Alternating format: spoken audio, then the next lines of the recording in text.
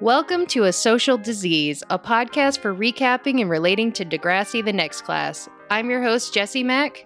And I'm Carly Jo Gear, also a host. This show is not for kids, as we have frank discussions about sex, drugs, and violence. Listener discretion advised. Okay, welcome back, everyone. Hey. We have a guest today. Sia, can you say your last name? Sepulveda. Okay. Are you sure? There's a question mark at the end of that. I don't know. I'll follow up with you later. Right. And so we're having you on today on the basis that you identify as non-binary. That is correct. Did you want to talk about that a little bit? Yeah, sure. Throughout the episode, there's definitely things that I resonate with. Mm-hmm. But, the simple of it is I do identify as non-binary. I myself like to say NB. Okay. That's just kind of something it just makes it more personal for myself, I think. Okay. Mm-hmm. I guess for me personally, the way I like to explain it in my situation is that I grew up kind of identifying as a tomboy. And that was just I was called the tomboy of the family. That was me. I was kicking the football when I should have been, in the kitchen with the girls or something. Well, first of all, you usually throw a football, so there's problem number one. That I was going to say, I was never doing it right as it was. So, there was a level of confusion from the beginning. This child doesn't know anything about anything. The gender roles were all over the place. And the traditional gender roles, my goodness. I always had a problem with that, too. So I think, a lot of my coming out process had a lot to do with rebellion. Mm-hmm. But finally, it came to a place where understanding that non-binary means, for me, that I'm just Sia. Right. Yes, I am a human being. Right. And I exist as my own entity. Okay. As another person who never fit the typical feminine, thing, it's definitely I think a lot of people have that, am I just a gender non-conforming woman, or am I non-binary, or what to call themselves, what it means to them. Absolutely. But there's absolutely a different level of experience of being at least perceived as a gender, but not really conforming to those stereotypes that a lot of people don't really think about. But interesting to note things I definitely wore boys' clothing when I was a kid and was definitely considered a tomboy, and that was totally embraced and not at all an issue. Mm-hmm. But I imagine if my brother was I want to wear a dress, my parents would have been I don't know about that, So I think that's always interesting to just note how I feel like it is if you're or signed female at birth. Feel free to correct me if I'm not using anything correctly. Oh yeah, I was gonna say, if we say something that's outdated or whatever, feel free to let us know, because in the case of this show, part of it is so people even understand things that they don't understand already. Yeah, so it's totally cool to be oh no, we don't say it like that anymore, or whatever, because I think that a lot of the vocabulary and phrases have changed over the years as people kind of figure it out. So definitely we might say something that's outdated. But yeah, anyways, what were you gonna say? So I guess I'm curious if you're comfortable talking about it at all, Sia. When you came out as non-binary, were your parents, your family, were they very oh, that makes sense? Or were they I don't like this, I'm confused by it? I think, my relationship with my family is a little bit static. And so coming out was an interesting process with my parents, where still, I came out to my mom a little over a year ago, and my dad I still haven't actually had that conversation with. Okay. And whether or not my dad knows, whether or not my mom has told my dad, I don't know. So definitely thinking about having that conversation with him is in the front of my head. This has to happen at some point, but I don't know if maybe we're just kind of comfortable with the distance or the silence, but I myself would like to tell him for my own reassurance, but I don't think he's ready to hear it. So as far as my mom goes, she was really surprisingly great about it, where she didn't feel one way or the other. Okay. It was just kind of I have to remain this is my kid, I love my kid, and I'm going to support my kid. Nice. Good. Which was a really great level of, support, but there's still the, misgendering that happens pretty frequently, and there is a learning curve, which I understand, so we're trying to work through that. Did she even know what that meant when you came out to her? Fortunately, she had a little bit of information because my younger sibling is very smart and has tried to educate my mom and my dad on, you know, what it means to be like a kid in 2020. You know? Yeah. They're 14 and also non-binary. So it's like a growing learning process. And I think that was a little bit of a cushion. Right. So did they come out before you? They did.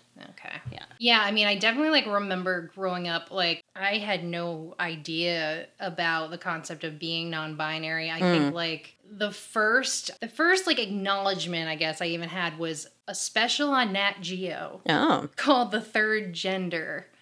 And they described all sorts of like people around the world and the different like names that people have and the different like experiences in their cultures, like, but it wasn't really a thing that people talked about in the US that I knew of. Like I wasn't heavily involved in the LGBTQA community to know like you know, I had like a couple gay friends, but I wasn't like deep into that. So it's only been, I don't know, in the last decade, I don't know exactly when that's even been something that people thought was like, yeah, heard about. And so it's interesting the way that kids are growing up today knowing about this stuff where we did not. Right. So. They have more options for coming into their own and understanding themselves. And yeah. If I may ask, what do you have a preference as to if somebody does misgender you? How do you think is the best way for somebody to handle that in an apology way? Or, I know people have different opinions on it, but I'm just curious what your thoughts are. I think personally, if someone is to misgender me,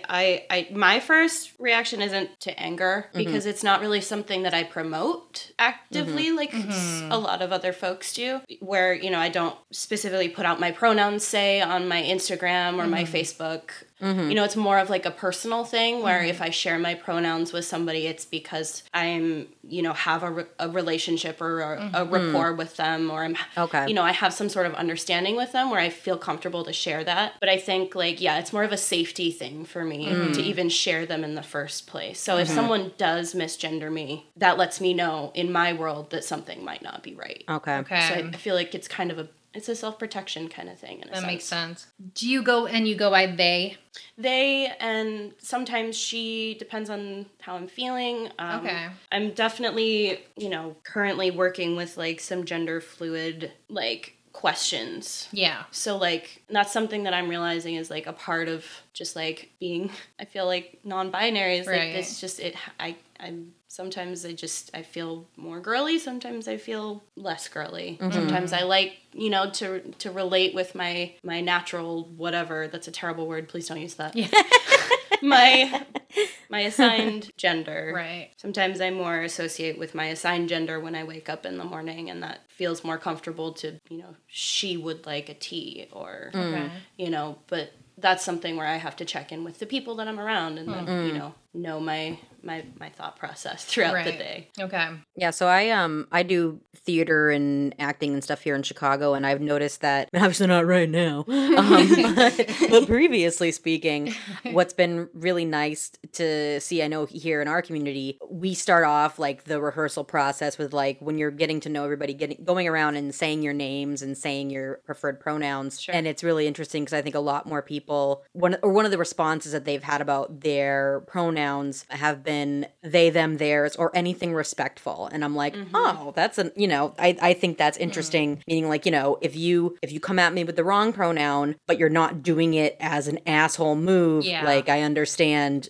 I'll correct you and we can move on. But I just found that interesting. And the idea that it is important for anybody who is cisgendered to still say, and I go by she, her, hers, because then you're making it more normalized that natural. Yeah, it's okay. It's totally a normal, okay thing for you to say what your pronouns are, and everyone should hopefully feel comfortable doing that. So I've definitely seen a lot of people put it in their Facebooks and stuff like that. Like you said, you don't happen to do that, but I'm definitely seeing it more and more and going, oh, nice. We should normalize that so people of any gender are comfortable saying what their pronouns are, so that I know to make you comfortable. So yeah, no, absolutely, I think that's really important. Yeah. The other thing about it is there a lot of people who I don't know how many, but there are people who identify as different genders, but still outwardly present as the, stereotypical concept of the gender they were assigned at birth. And so like just assuming someone's gender isn't like a great idea. Like it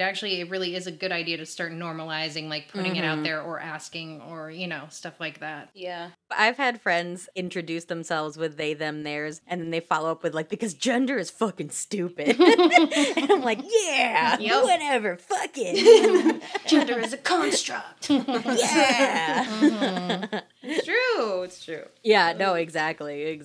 I'm just thankful to have your voice on this. So thank you for being here. Thank you for having me. I'm excited. All right. Did you want to ask the questions? Yeah, all right. So could you tell us a little bit about who you were in high school versus who you are today? Sure. So in high school, I was a confused little kid. I was shy but outgoing with certain groups of people and enveloped in fantasy books. Often found by myself in the corner in the library, either that or doing cabaret. So that's where the really quiet, like, nice, super confused, shy kid means, like, I really need to, like, tell the world that I'm here. And so I think for a long time, the awkwardness just kind of presented itself into, like, I would do, like, lights for a play. Or, so I was, like, a part of, the drama scene and things like that, but I was on the back edges. Stage crew. In the skirts, doing my own thing. But I loved it, and I learned a lot. Like, I was definitely a bit of a sponge. I was an observer, and I soaked up a lot of information that way. Nice. My high school career was cut short. I got pulled back into high school my junior year. So my junior and senior year, I finished out at home. But I went to vocational. So nice. I had, like, an interesting relationship with school there, where it was more of a trade. I definitely learned a work ethic there. And it was not until my late teens did I really, like, decide that it was time for me to act like I was a freshman. So I did that later on. Nice. And then who are you today? Today, oh golly. So in between that quiet, awkward, loud kid, I am now just as awkward, clearly. Doing well. Today I am an aspiring business owner, entrepreneur. I'm hoping to open my own pizza restaurant at some point. Ooh. In my life. That is the goal. I'm always down for a good slice. All right. Right? Like, who can say no to a slice and a beer? I don't know. Yeah. Are you thinking like downtown, trying to take over a storefront downtown? Oh my gosh, I have my ideas, but I don't want to I don't want to. Like, and what's your secret ingredient? You put in your sauce. If we just have to know that. Yeah, that one's definitely. I could tell you, but I'll have to kill you afterwards. But yeah, today I guess I don't know. I don't do a lot. Well, no one's really doing a lot now, so we're not judging. Yeah. It's a COVID time these days. Work is hard. My local shop just got closed, so I'm looking for work again. In the meantime, I'm hopefully going to start up in the beginning stages of starting up a music project right now. Nice. So that's in the works. Awesome. Yeah, you're definitely involved in the local music scene, going to shows and all that stuff. For sure, yeah. There's, like with COVID, it's hard right now. There's not much going on for live shows, but when things were alive and well in the downtown scene, there was, there were a lot of really awesome, wonderful things happening with local artists. My partners in a friend of ours are in a really cool, great, awesome, I love them, doom stupid metal band. They're gonna hate that I even said anything. Do you want to shout them out? I would love to. They would hate it, but they're called Void Swallower, and they're great. Like, they're one of because we have a lot of metal in this town, and I've never been a metal person. Been more in, like, the punk, emo, rock type of genres. So I go see our friends, and I'm like, this is fun, you're great. Like, it's not my thing, but you're great. But Void Swallower came out. I'm like, fuck yes, I love this. They're definitely like, so like my partner likes to call them bestial death metal. Oh, I haven't heard of that genre before. And then I think another member threw in bestial sludge or bestial death or bestial metal or bestial sludge. I don't know. Right. So many doomy names. Oh my. Yeah. Those are the things, those like, more nuanced concepts. I'm like, I don't know what the fuck you're talking about. Welcome to our town. I'm curious, what is the bestial part? Do they have animals in the band? Well, it sounds like it. Oh. Yeah. That's where the bestial, I think. I'm imagining, I can't remember if this is a thing that I'm quoting or not, but I'm imagining them, they all have like a raccoon and stuff, and there's like animal band. We are an animal band. I'll pitch the idea to my partner. They'll probably run with it. Tell them that I'm a songwriter and I've got some ideas if they're interested. Well, they are picking a banjo these days, so nice. I think it'll work perfectly. And what is your relationship to Degrassi? Oh, Degrassi. Not much. That's a common thing for our guests. To be completely honest, I watched a couple episodes on ABC Family when it aired back in the day when I got home from school. But aside from that, I never really watched it except for this season of this series. Oh, did you watch the entire season to get on board? Oh, that's a lot more than I feel like our other non-Degrassi. Yeah, they just watched the one episode. I binged it. Nice. Yeah, luckily the episodes are pretty quick, so it's not too hard. Yeah. Nice. And it was really easy to get hooked. It was easy to get hooked. It's a really fun show. So much drama per episode, yeah. Oh my gosh, yeah, it's a lot for me to handle. It's like I feel like I get to be in high school. It's great. Mm-hmm. Yeah. The unfortunate thing is this is the last season of this iteration of Degrassi. Okay. But you can go all the way back to the 80s for like Degrassi, Kids of Degrassi Street, Degrassi Junior High. Wow. Then Degrassi The Next Generation, which was like late 90s, early 2000s? Yeah. And they went on for 13, 14 seasons. That was the long-running one, right? Oh my God, yeah. And this is actually a continuation of that, just because it went to Netflix, they gave it a different name. Okay. And like some of the characters came from there, but then they had a bunch of new characters. So like it did continue on pretty quickly after they stopped doing the last one. Okay. They just moved to Netflix. So gotcha. All right. So what are we talking about today, Carly? Oh my. We are talking about season 4, episode 6, #facts only.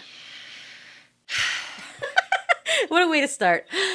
Does it Does it make sense this week? I don't know about that. Facts only. Oh well, whatever. The facts are Yael is non-binary and all her friends suck. Yeah.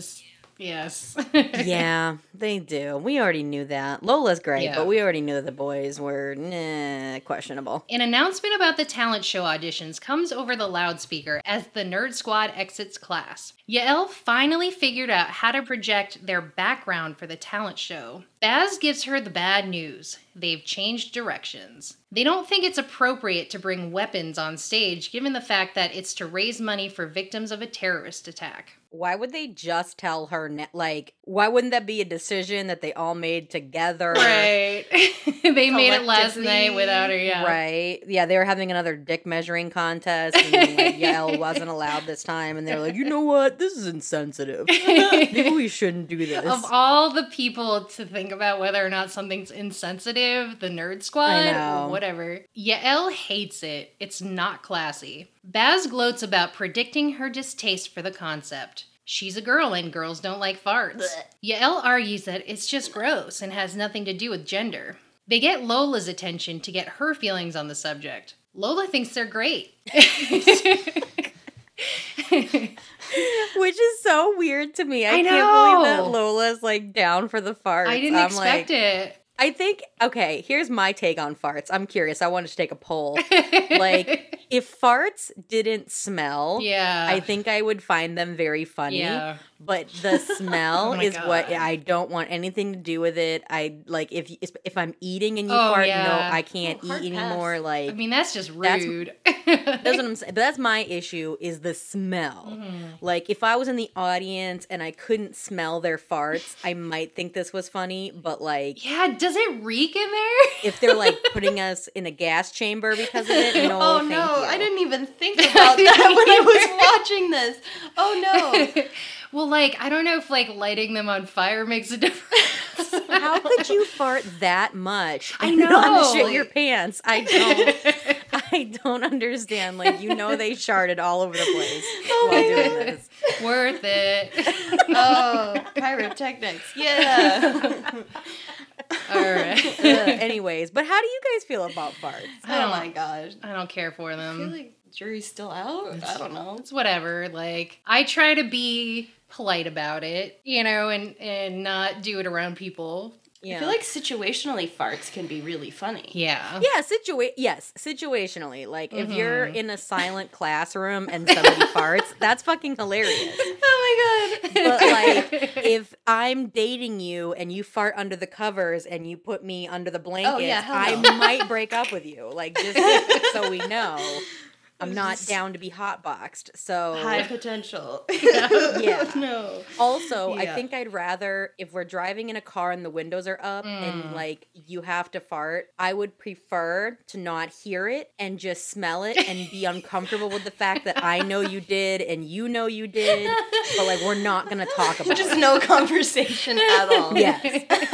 Yes, I'm very... Like, I will have a conversation about racism. I will have a conversation about homophobia. But I don't want to have a conversation about the fact that you farted in the car. I want to pretend it didn't happen. Bring that back to, like, the grade school, whoever smelt it, dealt it. Yeah. I don't want to admit it. And then he who denied it definitely supplied it. Exactly. And let's just deny all plausibility. If you know what I mean. If we all don't ask, don't tell when it comes to farts. Then it didn't happen. Then it didn't happen. But it also, everyone did it, but nobody did. But no one did. Maybe we passed a garbage truck and that's what happened. I'd rather just pretend like nothing happened. Yeah. So that's my feelings about farts. Yeah, unless somebody makes like a big deal about it, I am just like, okay, whatever. Like, I don't mention it. I'm just like moving on. I think I appreciate more the fart with the hands, like, you know what I mean? Like, good. Like the cup. I can't do it. I was pretty good at that back in the day. The Zerberts, or what are they? Raspberries? Zerberts. You also used to, all right, so when we were kids at Christmas. Oh, yes. Every time we got together for a family Christmas, we had this. First, we opened funnies, which were just joke gifts. We wrapped them in the funny papers. Newspapers, yeah. And every year, all the boys would get whoopee cushions and all the girls would get some bullshit. Oh, yeah. Okay. But every year, Carly got a whoopee cushion.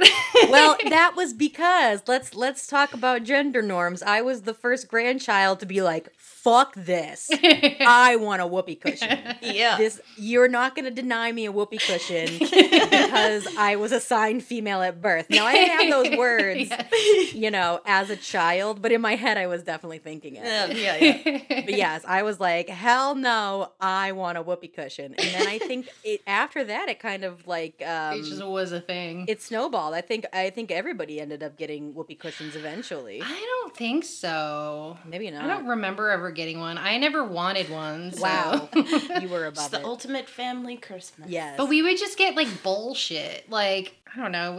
Whatever we got wasn't very funny. The things we got each other as cousins were always funny. But like, I think also, didn't Grammy also get all the boy cousins soap on a rope? Like, which was really weird. Maybe. And I don't know why. I remember a lot of soap on a rope. I don't remember that. I never got soap. I don't know what that meant. I never got the soap on a rope. But wash your ass, boy. Yeah, right.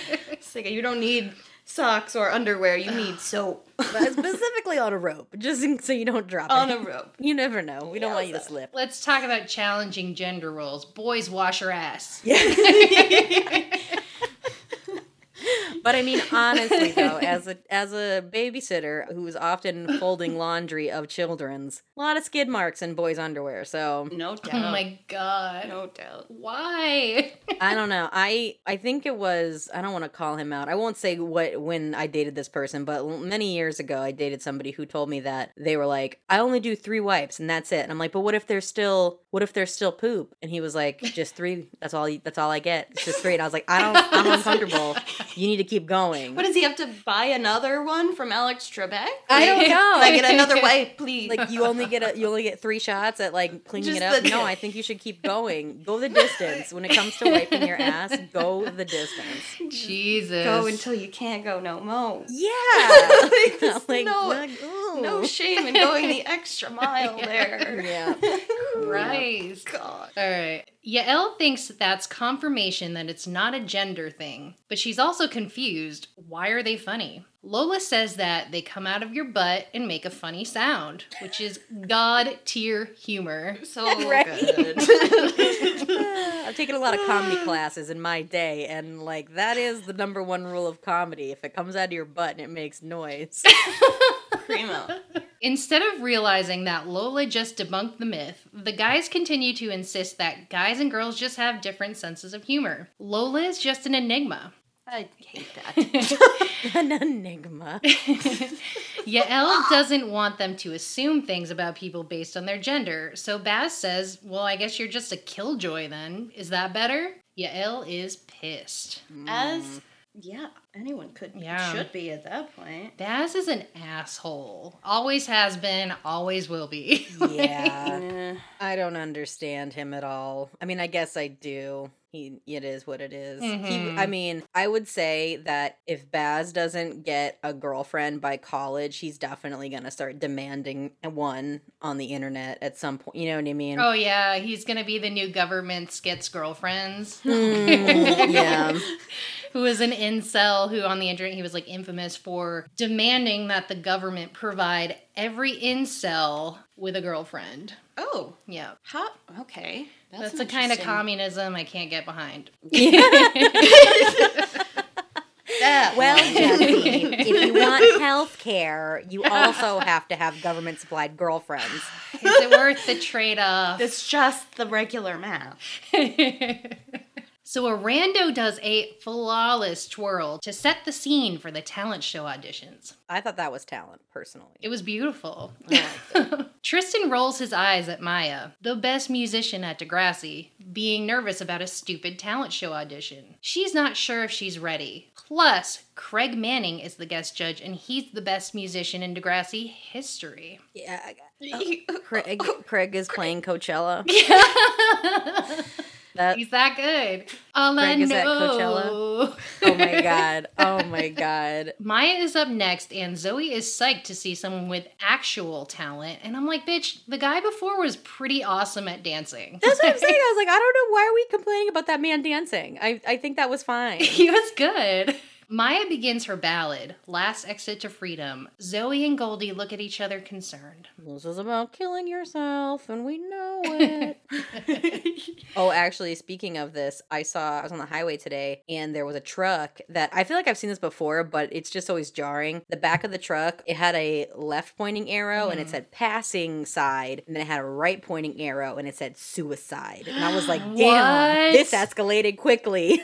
Like, on the yeah. Wait, which side was it that it was? The right. They were saying, like, don't pass on the right. On the right? The right-hand side was an arrow, and it said suicide, and then the left-hand side said passing side. So the right-hand side is the last exit to freedom. Yes. Yeah. I pulled up and I rolled my window down, and I was like, yo, where's the last exit to freedom? And he was like, on the right. I was like, ah, thanks. But yeah, I was just like, damn, this is really dramatic truck. Okay. That's dark. I want to know, was it like a personal truck? Like a personal use vehicle? Or it was a like Mack a truck? Small box truck. It wasn't like a huge truck, but... Was there a company? If U-Haul is trying to say something. Like, yeah. What's going on? I know that you're not supposed to pass trucks on the right, but like, to my understanding, if you can see their side mirrors, they can see you. Mm-hmm. That's how that works. Yeah. But anyways, I was just like, wow, you guys are not skirting around it. You aren't being like, don't fucking pass me on the right because I will kill you. You will die. Yeah.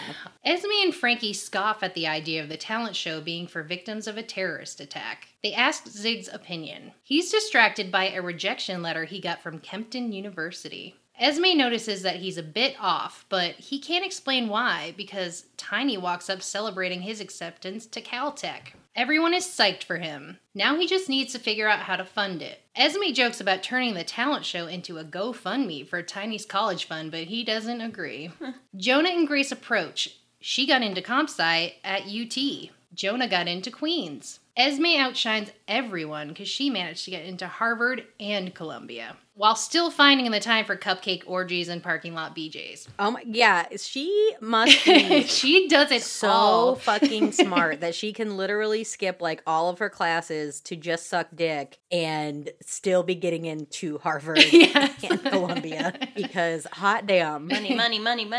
Right? I'm saying. Also, did you catch the line where she asked Zig if they want to dance for terrorism or something? Did you catch that line? She was like, do you want to dance to stop terrorism? I was like, oh my fucking God, Esme. But they should have danced. Like, they're both dancers. Yeah, they should. Yeah, they shoulda, woulda, coulda. But we saw what Zoe thinks of dancers. No talent. Dancing takes no talent. But I would have loved to see a partnership between them. Like, her running and him catching her. Oh my God. That would have been beautiful. Don't tempt me with a good time because I wish they had choreographed that. Like, they had done, like, the dirty dancing. Yes. Catch. Yes. Yeah. Oh, that would have been good. So why didn't Esme tell her boyfriend that she got into 2 Ivy League schools? I mean, did he already know? I don't know. No, he was like, what? Yeah, maybe she just got it that morning and they hadn't talked yet. You'd think she would have run in like, Zig, I got it. Right. Or like texted him or anything like that. But also she's very like, whatever. Yes. What, like it's hard? Yeah, maybe that's why she was like, it's not a big deal. I feel like that's just kind of them as her as a person. She's kind of aloof, like, True. I think she just like got an Elwood scholarship where she was like, what, like it's hard? Like it's hard? And she just... What do you mean? She asked Zig if he had heard from Kempton yet, and he lies about getting in. Grace asks about his residency, and he doesn't have an answer. She grabs his phone to show him where to find it when she realizes he didn't get in. He's busted. When you get acceptance, well, first of all, do they email acceptances now? I guess I haven't. It's been a while. But they're not like, thanks, like, you're accepted. P.S. Here's where you'll be living. Right. Like, what are you talking about? Like, they're not going to give you a res assignment if you haven't even accepted yet. Like, yeah, that makes sense. Grace was just nosy. She knew. Right? She was like, bitch, give me that phone. And Zig, who never locks his phone and always has it open for anybody to go through. True.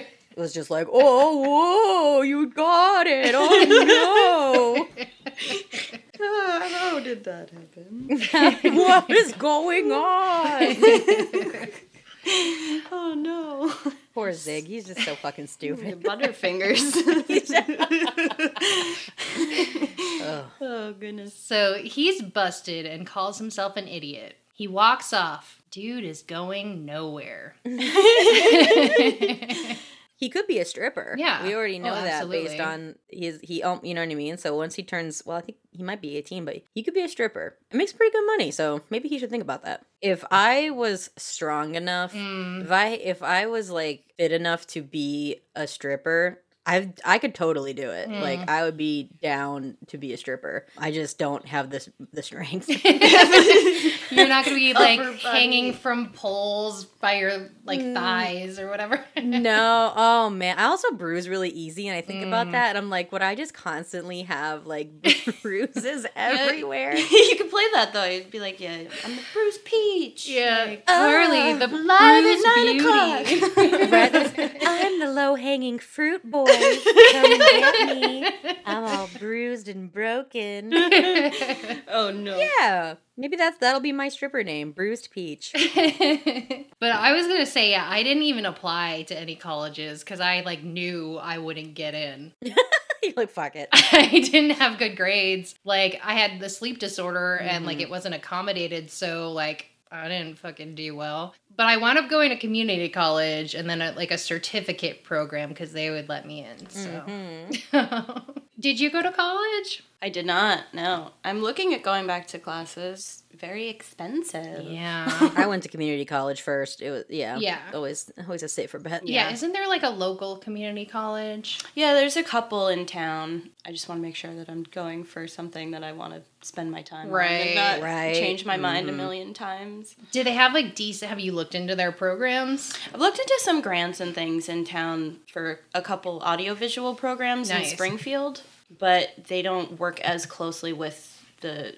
CCV that's in downtown. Right, okay. And does CCV have anything worth, or is it just like Not really. Not in any field that I'm interested in, personally. They do have starter classes, though, so it's definitely worth investing in those for prereqs. Right. I hope that any kids that graduated from high school last year decided to defer and you know what I mean? Like, I would be so fucking pissed if I was like ready to go to school and it was like, just kidding, online courses. And I'd be like, what are you paying for? Like, yeah. So many college students are dealing with that. And then kids who are actually going back are getting sick. Well, yeah. Like, no shit. But Wisconsin just got put on like if we from Chicago go to Wisconsin, we have to quarantine for 14 days and we come back. And it's simply because they opened up their colleges. And so like these college towns had cases blow up. Not the rest of Wisconsin. It's just the college towns. Yeah. It's like, yeah, you want to know why? Maybe because y'all fucking shouldn't have class. Maybe. Yeah. I think, isn't that how it's been in Vermont? Or at least Brattleboro, where it's been 14-day, if you enter, it's they like 14. Say to, but they're not. Like, that's the thing. Like, I know so many people that have come in, even at the store that I was working at, you know, like, oh, we're visiting from New York City for 5 days. And I'm like, wait, where's the quarantine time in between your 5 days adventuring? Like, I mean, there's no way to make sure. Like, you can say it, but they don't have to. So, I mean, we've been having tourist issues since it started because we're a tourist town and we have all like the water and the mountains and like our downtown basically functions as a tourist location. And then in the winter, you got the mountains. So we thrive on tourism, and tourists have been coming and not quarantining, a lot of not wearing masks. We actually just had a story break about the Woodstock Inn, who can go fuck themselves. Oh, so messed up. They had a wedding with a bunch of guests, no mask, no social distancing. How did that happen? Because, like, was that like did they have a connection to the Woodstock Inn? Like, why did they allow that to happen? I think it's just, we want this money and they're demanding to not wear masks. And I've heard a lot of stories about a lot of, you know, couples demanding no masks and no social distancing, even telling their guests, like, if you come in a mask and you don't take it down, you cannot be in pictures. Oh my gosh. Oh my God. What the fuck? Imagine riding a high horse that high. If I was that obsessed with it, I would go to the courthouse, get married, and postpone my actual fancy wedding. Like, honestly, that's the responsible thing to do. But so anyways, like, there's a whole thing about it. We're all pissed because, like, who knows where these people are from? Right. And they probably didn't quarantine. And we're just like, you're endangering everybody, and you're like everyone local, and you're endangering these people for wherever they go to, you know? So it's pissing a lot of people off, and we all like went to their Facebook and left mean reviews and whatever. Well, I just want you to know that when I was watching MSNBC the other day while I was at work, they kept showing, you know, the cute little map of like the cases and stuff. And I was like, oh, look at New England doing so great. Yeah. So much better than the rest of us. We're all on fucking fire. And New England is like, we're good. I mean, somehow we're doing good with all these tourists. How though? I really don't get it. And it's like leaf peeper season, and I don't know. It's like, I know these people are staying in their cars. Like, it's so crazy. I feel like people just aren't either getting tested or aren't reporting symptoms. Yeah. Leaf peepers. What I just enjoy the term leaf peepers. The leaves are turning. Yael gloats about a poll she took which proves that half the students in school find farts funny, and it only skewed slightly male. And I'm like, imagine being approached to answer this poll. Right? Also, imagine doing like this much work to prove a point. I know. Good on you, Yael, but like, wow, you went above and beyond to get this point across. Yeah. Oh my god. So Baz takes this as confirmation that Symphony of Farts will be well received. I forgot that's what they called it. Symphony of Farts. Golly.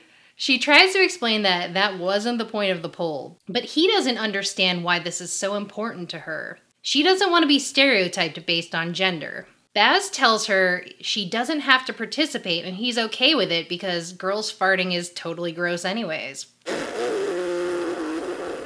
Suck on that, Baz. Here comes Baz with the sexist double standards again. It's like armpit hair on boys, all right. Armpit hair on girls, disgusting. What the hell? I never understood that. I wish Yael would fart on him right now. Rubber armpit on him. Right? Oh, yeah. Like, I want her to fart on him right now, and then after she comes out as non-binary, fart on him again, be like, not as gross now, is it? According to you. We just have the majority population of students that find farts funny, point and laugh as it's happening. How do you like it now? Still funny? Baz starts to go into the men's room when Yael stops him. This conversation is not over. Loved that moment. Baz says she can't come in. She's a girl. Yael points out that the only thing the sign's communicating is that you have to be wearing pants, and she's wearing pants. So good. Mm-hmm. She pushes her way in. Hunter is standing there pissing, and everyone is mortified. She rushes off, and Mrs. Grell sees the whole thing. But, like, I still don't know. I'm like, because the only time she's seen Hunter's dick still in picture form because they were measuring dicks, and she hasn't seen it in real life. I mean, right. Granted, I understand that there's a difference between seeing a dick in a sexual context versus seeing someone peeing. That may be considered more private. Oh, no. Although, like, I don't know, men tend to whip it out, like, and pee wherever pretty often. Like, out in the woods and shit. They're like, all right, I'm gonna walk 5 feet away and pee. It's like, they, like, go, like, when you're out in the woods hanging out, they'll just, like, walk, like, 5-10 feet away and pee. And it's like, I don't want to really see that. Like, go further. Come on. It makes me want to get a sheepy so that I, too, can just walk 5 feet away. I am curious about trying a sheepy. I have tried one. I can report they are excellent. Really? Honestly. They work really well? Let me just tell you a secret. Shiwis are super fun just because, like, to say, hey, I have a shiwi is, like, really great. And to hold a shiwi in your hand and say I have, it's great. This is not an ad for shiwi. But if you want to sponsor us, we'll take it. Just go to the section in the grocery store or the hardware store where there's the cooking utensils, and you get yourself a little funnel. Oh, okay. You just use a funnel. Oh. I mean, you might kind of have to, like, stand over it a little more uncomfortably than what it's built for around a shiwi, but yeah, the ones that are specifically designed for it are, like, they curved and I've always been curious, like, is it a good seal? Right. How does it really, like... There's definitely room for error and just piss in your pants. You know what I mean? And I don't... Absolutely. And, like, depending on the situation, I don't want to risk it. You know what I mean? Because, like, I accept that, like, I'll pee outside, but I accept that, like, a little bit is going to splash on my shoe. Yeah. And my ass is completely out. Like, so these are the things that I have to accept about me peeing outside when that happens. I would like to... I mean, granted, I'm trying to think, like, realistically, I feel like my ass would still have to, like, be out if I was wearing pants.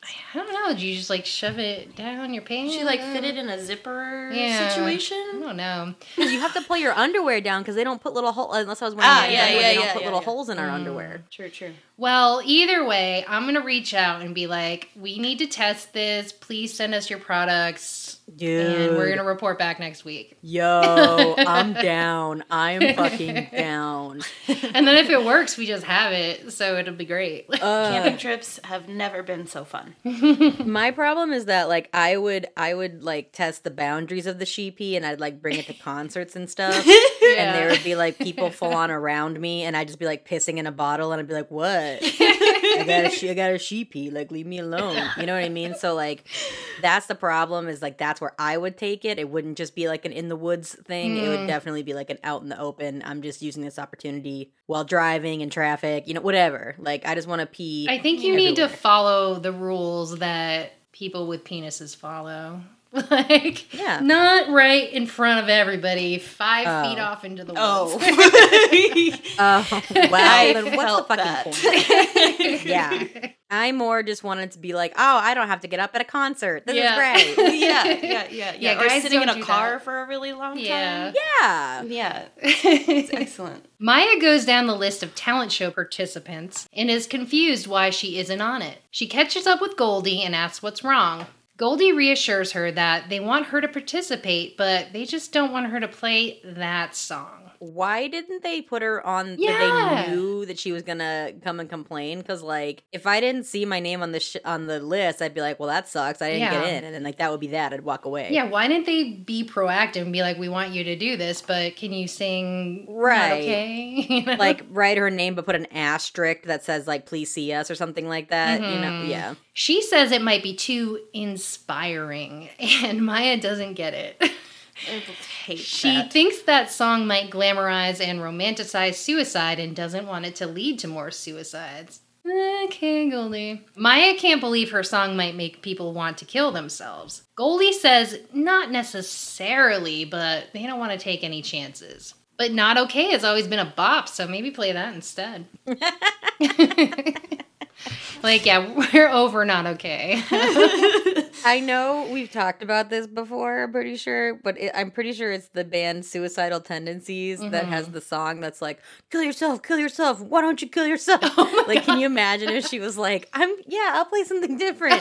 And then she just went up and did that. Yeah. Like, Jesus. Not as inspiring. Yael explains to Miss Grell that she shouldn't get in trouble because gender-exclusive bathrooms are ridiculous. Miss Grell isn't trying to punish her, she just wants to check in. Yael has made a lot of changes this semester and wants to make sure they're being supportive. Yael doesn't get it. Miss Grell points out that Yael started binding her breasts. It's okay if Yael wants to use a different bathroom or different pronouns, the school supports it. Yael is confused. She doesn't want to be a boy. Can we just talk about the fact that Miss Grell is like, it's my job to notice them titties. Yeah. Yo, okay, I'm so glad someone else said something first because, oh man, I felt the attention to the breasts were just, it was like, well, why? Well, it's so odd because, like, I think, yes, Yael did have, like, large boobs for her frame. Yeah, I mean, that was like a whole plot point, but she always wore like loose-fitting clothing. Right, she was actively trying to get rid of them. Right. Yes, she never was wearing low-cut tops. Like, it was, like, never ever in the entire, like, series was I like, damn, Yael's got them big old bitties. Yeah. And then, like, once she bound them, everyone was like, where did those big old bitties go? What's going on? Is everything okay? Well, maybe that's, like, an important, like, subtext to the plot that they were trying to, like, reach to people, where, like, maybe there is a little bit of attention drawn to things like that. Yeah. subtextually that we may not think about on a daily basis, where like, you know, the focus on female presenting human beings is like, you know, there is an expectation for them to present themselves a certain way. Like if you are someone who has a bigger chest, like, you know, a lot of female body people who identify as a female as well might quote unquote embrace that or, you know, put that on a platform or showcase it or, you know, it so to say is with other features as well. But, you know, I think it's important, especially for like young girls, like it could be really dangerous using that kind of language, you know, around situations like that with young, you know, younger, more easily influenced and easily confused or very, you know, outwardly confused young people where, you know, they are looking to these older, maybe teachers or family members for advice. And it's very, it needs to be a really careful subject. I mean, and there are, you know, people who identify as women who hate having bigger boobs. Like, you know, in the context of like, actually it's like painful on my back, or just like, I don't like this, like it's just too much, you know? Yep. So to make those assumptions, it's kind of like, let somebody kind of come out with that on their own. Mm-hmm. Sure, yeah. It's like such a personal thing too, to, you know, ask someone about that. Could be a triggering thing. It could be, you know, a number of things. Right. I think too, like, as a non-binary person who like is comfortable with their assigned gender, like I have breasts that I don't actively hate. Right. And, you know, that's not something that maybe people, you know, put together, you know, as something that's possible or as an equation, you know. That could be dangerous as well for other people. That's a good point. Like dysmorphia, never really know how that could, like, kick in for somebody. Yeah. Yeah, I mean, like, and there is this, like, idea that people who are non-binary will present as this, like, stereotypical concept of androgynous. Right. Short hair, you know, very, like, thin and, you know, sort of... I feel like where Degrassi went with this is kind of like a stereotypical androgynous thing, but at the time, I feel like it fit. That was what people expected. But now as we go along and more people come out as non-binary and don't fit that, we're kind of understanding more about, like, it's not all about presentation. It's more your mental... It's the inner... Yeah. And it's kind of cool to think about if maybe, you know, Netflix does pick up another Degrassi series, if, you know, to see how they might play around with more plot lines like this as things evolve, you know, and like the language changes and the education around sexuality and gender changes. Right. I mean, we've seen, because we've been watching Degrassi forever, you know, there's definitely been... It's become more nuanced all the time, you know, as time goes by. I mean, they introduced a trans boy in Next Generation, and that was like a whole thing. And so they explore that, and they explore, you know, being misgendered, all that stuff. That's really huge. I love to hear that. And so I was excited that they specifically did non-binary identities on the basis that that is people hear about trans men and women, but this is the first time that people are really talking about this specifically. Yeah, especially because there's been an umbrella. I think there's been a lot of confusion around, is non-binary the same thing as transgender? Right. That's just not the case. Right. Yeah, I mean, like, I tend to say trans and non-binary people, but, like, from what I've gathered, some non-binary people identify as trans, some don't. Yeah, I think that's appropriate to say. Like, I was actually reading about this specifically earlier because it's something I did want to mention. But I think there's something important about the difference between, like, the gender binary and gender identity. Because I think oftentimes trans people are leaning more towards a either female or male identity. Yeah. Whereas non-binary is more of a gender fluid, I don't subscribe to anything kind of situation. Right. So there isn't really a transition into anything. It's more of, personally, I would say a state of existence. Right. The thing, like, when I try to talk about gender and, like, even just mapping out where would I fit on the gender map, I would call it, because it's not a spectrum. It's not a binary. It's not like a back and forth. I feel like it's a map with spectrums within. Right. And so, like, when I think about my own gender, I'm like, I wouldn't place the pin right on woman, but it's close enough that, like, I'm comfortable saying woman. And that's the thing, like, a lot of people don't fully identify, but not so much that they would, like, say they don't identify of what they were assigned at birth. And like, there's so many, you know, we talk about it later, like, you don't assign as any gender, you think you're both genders, you're flip back and forth, like, there are so many different variations on that you know, a lot of people are like, well, if you're non-binary, you're in the middle, and it's like, some people, but I think it's important too to, like, it's per case. I know some folks here in Chicago that were assigned female at birth, had top surgery, and then came out as non-binary. And so I think that in of itself is interesting, because I think most, you know, people would associate top surgery with being trans, but it wasn't to be a trans man. It was because they just didn't want they didn't like their boobs. Yeah, you know? Right. So yeah, it is. I mean, it is such a spectrum, and there, you know, it's such a social construct. Yeah. You know, it just depends on what it is you're feeling. Yeah, totally. Miss Grell explains that questioning your identity can be difficult for your mental health and hands her a pamphlet. She's here to help. They've had transgender students before. Yael insists that that's not why she went into the boys' bathroom. Whatever the case may be, Miss Grell is here to help. I love that. I just need you to know I'm here to help. The door to the office was wide open. I was like, what is happening? Confidentiality out that door. Right? Yeah. I don't know. Miss Grell is, I don't know. Well, I guess I've never encountered a really good guidance counselor, so maybe this is an accurate portrayal. Like if you, what is the saying? If you end up as a high school guidance counselor, your life didn't pan out the way you thought it would. Oh, I'm sure there are some really great ones out there, but mine wasn't. Yeah. Hard few between. Yeah. I'm sorry to all of our guidance counselor audience members right now. They're all like, fuck you guys. I'm turning you off. Zig is moping in yet another school hang zone when Frankie finds him. I don't think we've ever been to this school hang zone. I didn't recognize it. Wait. Oh, yeah. It's like a picnic table out like in some random area. Actually, you know where I think we saw this? This is a bit of a throwback. Do you remember the episode where they had other alumni come back? Like, I remember, I think Paige and Marco were having a conversation at this random picnic table. It's a very underutilized hangout spot. I have no idea where it is. But if I recall, I think that, yes, Marco and Paige were there. And then, I can't remember, because one of the characters came up and was talking to them, like...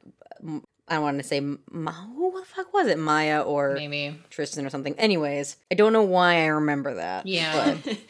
Frankie finds him and tells him everyone's been looking for him. Zig doesn't want to celebrate with everyone. Frankie assures him that he's not pathetic. I mean, she hacked into her boyfriend's socials and read his DMs. She knows pathetic.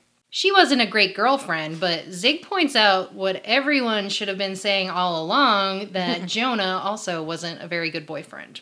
Zig doesn't know what to do. Everyone is going to leave him, but Frankie will still be there. She's had a great time with Zig and Esme and is finally comfortable not having a boyfriend.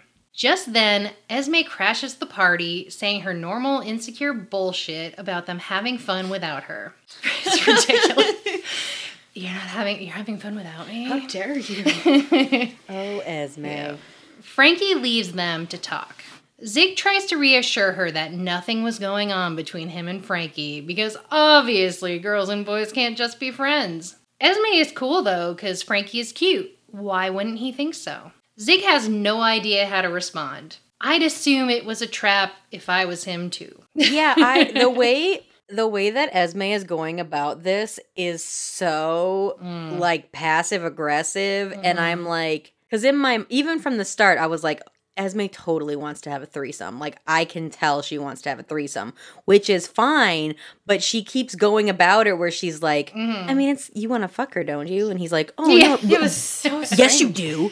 Don't you? Why would you? Like, I don't know. She's just all over the fucking place. And I'm like, girl, if you want a threesome, like, you could go about this in a way that's not so angry. Oh, yeah. Because I'm not... Zig would be like, okay. Right, yeah. Because I feel like what's mostly going to happen is that he would, like, fuck Frankie and then she would punch him in the face, like, as it was happening. So I don't know. So Esme reassures him that it makes sense that he'd want to kiss her. He's human. She plays some ridiculous mind games with him, but he changes the subject. He doesn't know why he lied about being accepted to college. He was feeling down and Frankie was trying to cheer him up. Esme asks if she doesn't cheer him up. Oh, yeah. Fuck. Zig is flabbergasted. What is happening? Yeah, buddy, I feel the same. Esme says he's telling her he wants to kiss Frankie and storms off, leaving Zig a confused mess. Oh, poor Zig. Esme Christ. Just Jesus Christ, woman. Ugh. It's just like, it's so manipulative. Like, yeah. Yeah, let's not romanticize, like, controlling your partner like that. I mean, let's be real. Everybody hates Esme. Yeah. I'm learning this.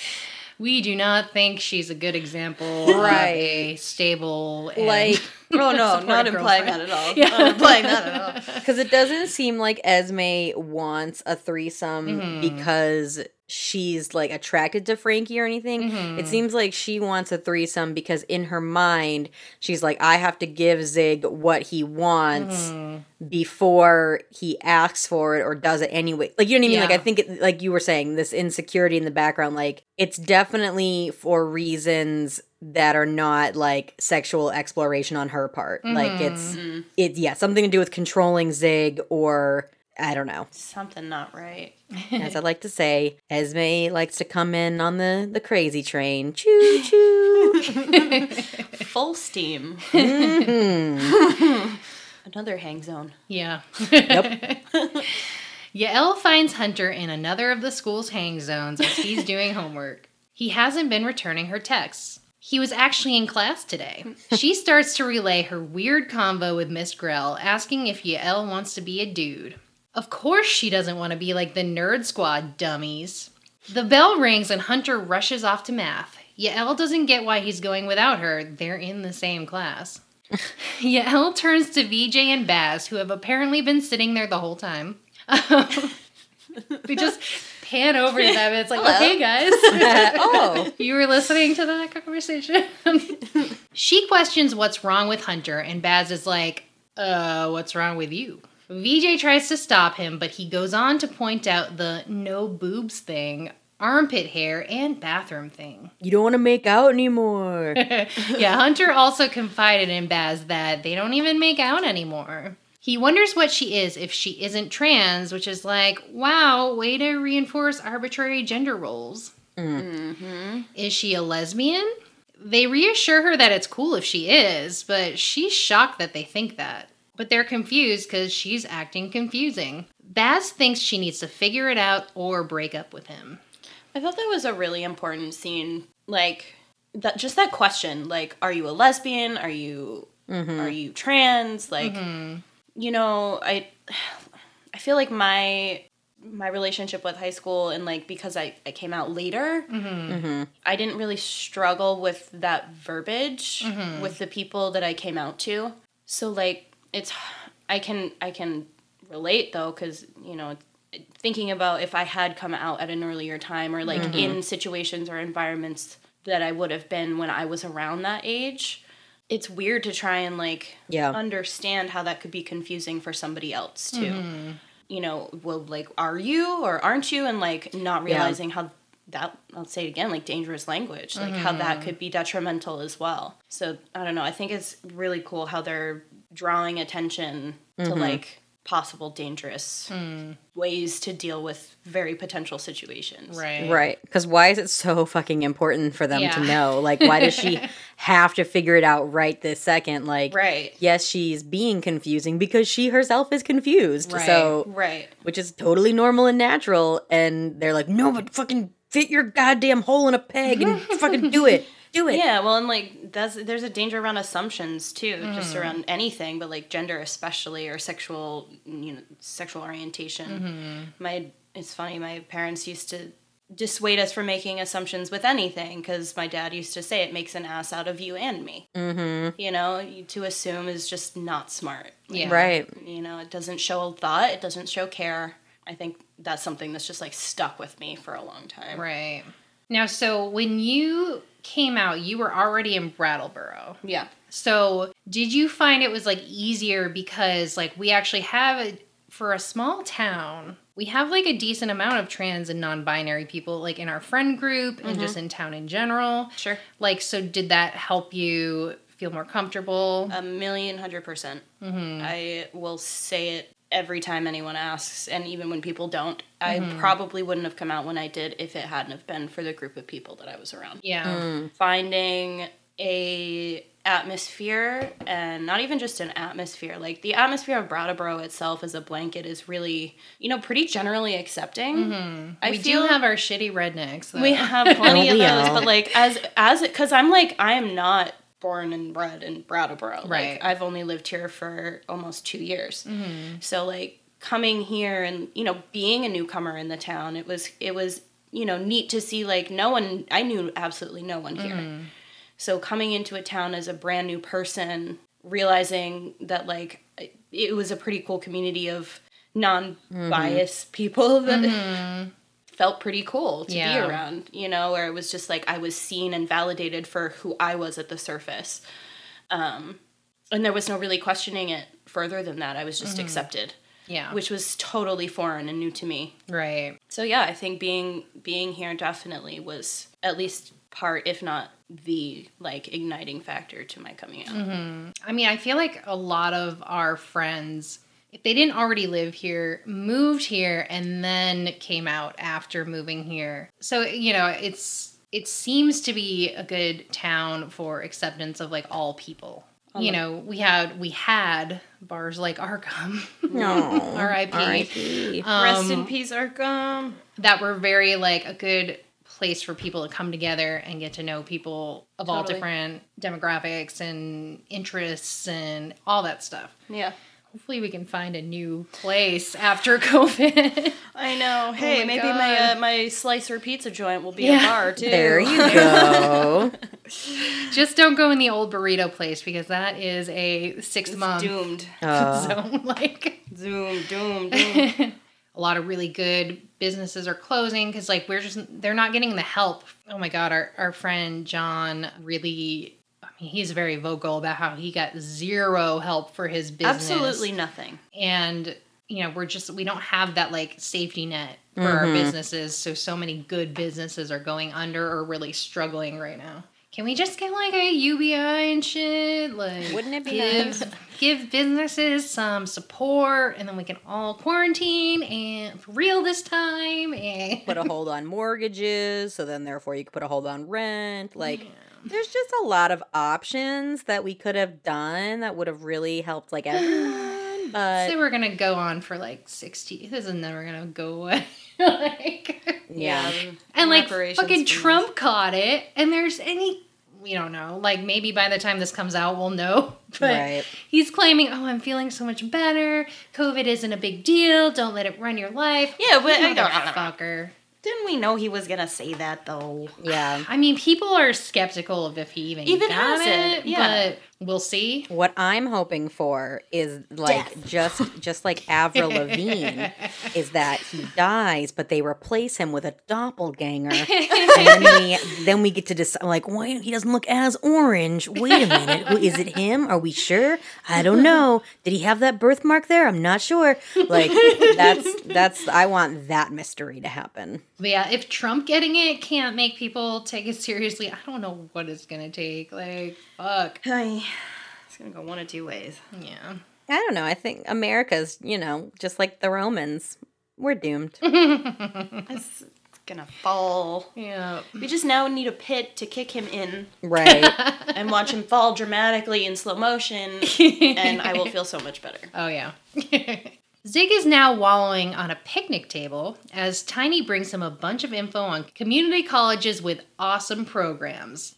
I can confirm that community colleges can be pretty sweet. I did telecommunications and broadcasting at one school where I learned audio and video production. And then I also did interior design at another school. So it's like you can get like a really good foundation to either like start a career or go on to a 4-year school. So, oh yeah, you know, I got a liberal arts and sciences degree at community college and then transferred to a 4-year school where I did an acting program. And literally it was like, as opposed to paying, you know, for 4 years of private school, right, I only paid for 2.5. And I got all my gen eds out of the way. And then I got, you know, to where I went and was like, sweet, I just have to take acting classes and like a handful of like, you know, core classes. Right. But and you enjoyed yourself during it. Exactly. Yeah.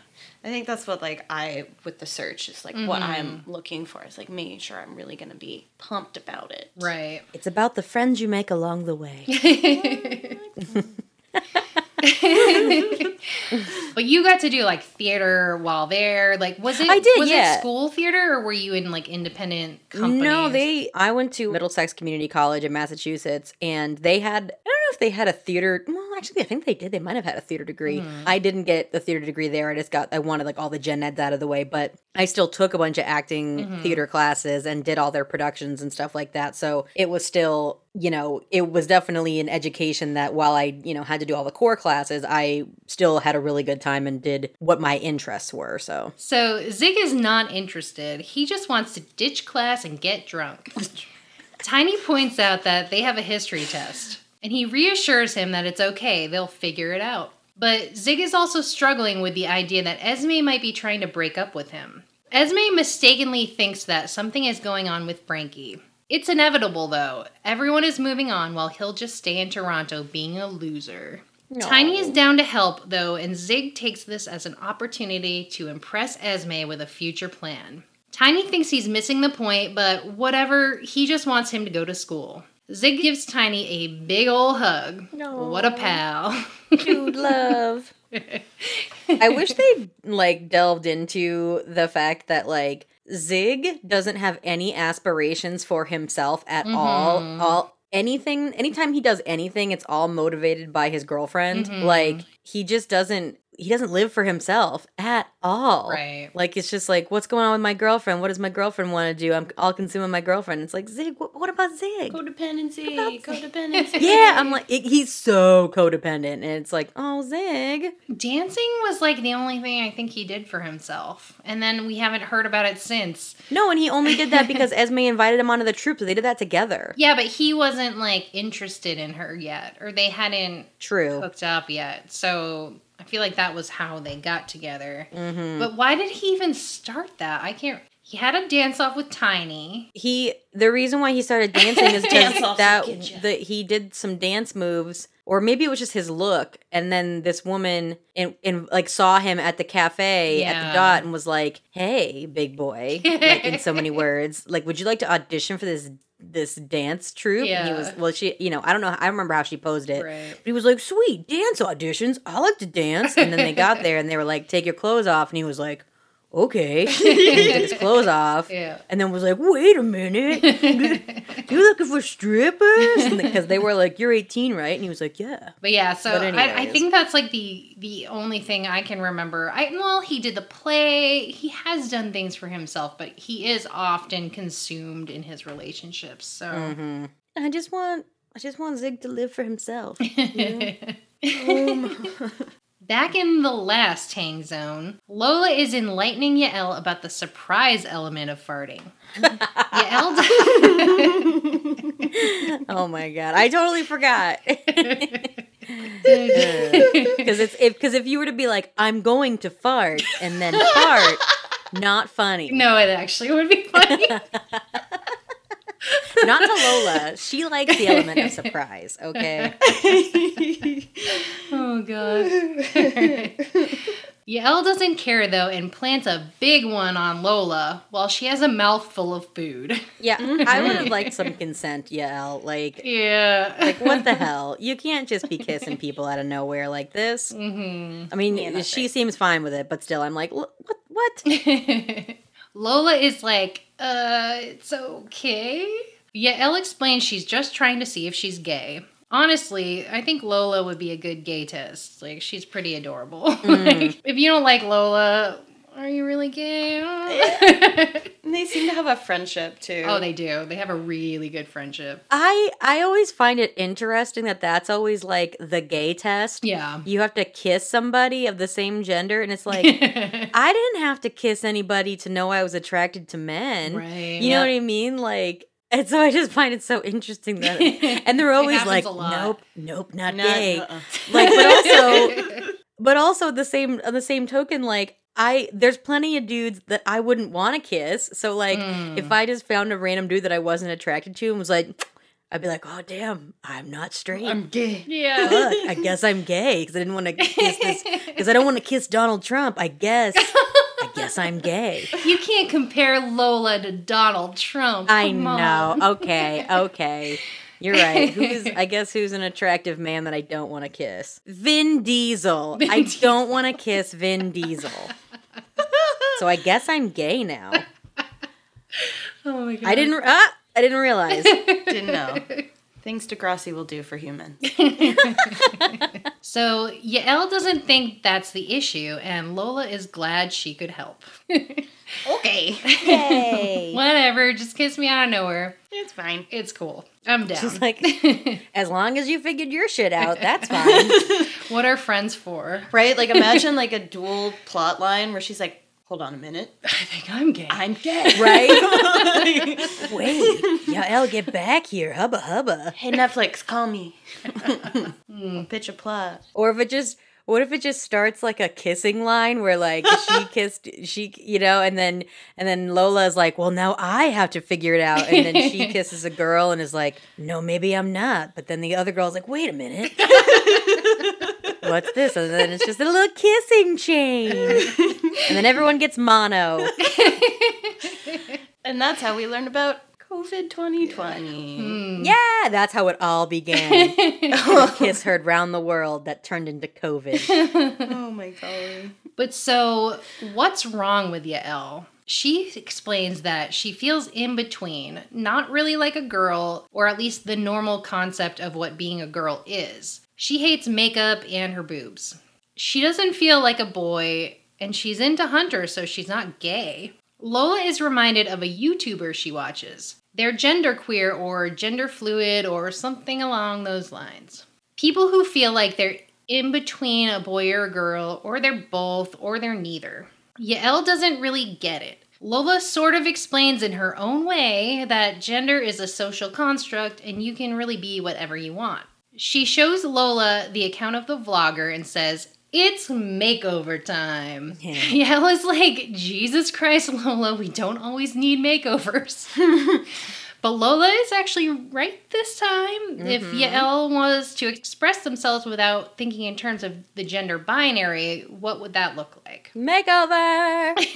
Lola loves a makeover. I thought it was really cute how they did that. Like, the dynamic of it being two friends and like intimate in that way where, you know, they were comfortable to have that conversation of like, you know, it wasn't necessarily directed straight towards gender and it wasn't necessarily directed straight towards sexuality. It was more as in like, we're just going to focus on you and like how you feel and what makes you comfortable. And like, this isn't about anybody else. This is about you right now. And Lola doesn't frame it like, oh, what's wrong with you? Right. Yeah. Well, see, that was really cool too. Yeah. I noticed that that's something that Yael said was, what's wrong with me? And everyone's telling Yael there's something. That there's something wrong with them. And then Lola was like, whoa, like, hang on a sec. Like, there's nothing wrong with you. This is you. Right. And we'll figure it out. Yeah. It really shows how important, like, having solid people around. Yeah, because I love that she says, like, regardless of gender, what